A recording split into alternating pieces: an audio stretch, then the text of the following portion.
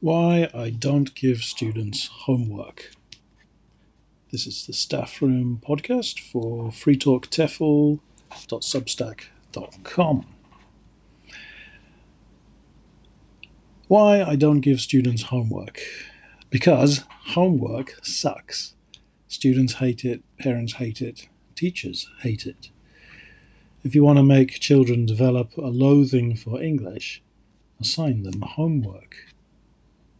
Now, I'm not talking adult students here, although some have the same negative reactions, but if you assign 2 or 3 thought-provoking questions at the end of a lesson for the next lesson, see the Speak section at the end of Sample Adults Lesson Plan on this website. By the way, that can work a treat for retired students with time on their hands to prepare their answers before the next class. But that's an aside. Most people would agree homework sucks. So why do we English teachers routinely insist on giving homework? I used to, before I knew better. I can think of a few reasons. We think it's expected of us, or we want to cover more material than we can get through in class.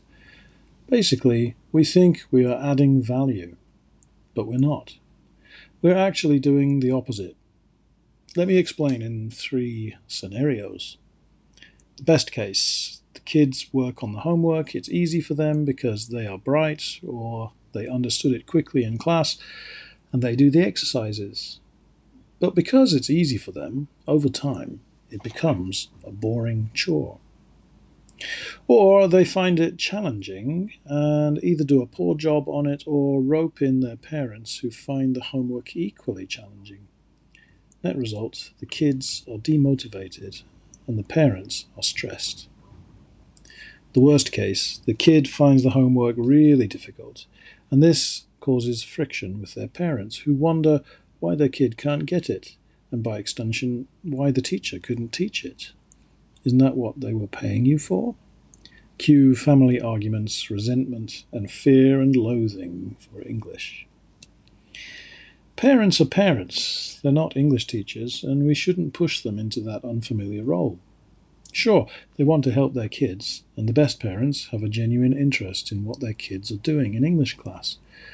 But there is a better way to teach the kids and show the parents that they are improving. Here's what I do these days. 1. Do any written exercises in class. In a typical 40-minute weekly lesson, this accounts for no more than 10 minutes towards the end of the lesson, once the kids should have absorbed enough of the new language to handle the exercises. Here is where you can help out strugglers or reteach something if it appears loads of people didn't get it. 2. Once you've taught kids the basic phonics, I have a book about that if you look in the book section of the website, and they are ready to start reading, usually around age 5 or 6, assign one graded reader book a week as homework. Err on the side of too easy. Parents can help their kids with reading if they so wish. You might want to offer a phonics training session or 2 for keen mums or dads. Or leave it to the teacher because you can read the book given as a homework previously at the beginning of the next lesson. As students come in, find a minute or 2 to read with every kid. I use the Oxford University Biff, Chip and Kipper books. If you buy the lot, that amounts to over 360 titles, which is more than enough for kids to take one home every week for the entirety of primary school. 3. Parents will be able to see progress, or otherwise, by seeing if their little darling can actually write in the answers in the textbook. My textbooks include a worksheet for every lesson. Or can actually read.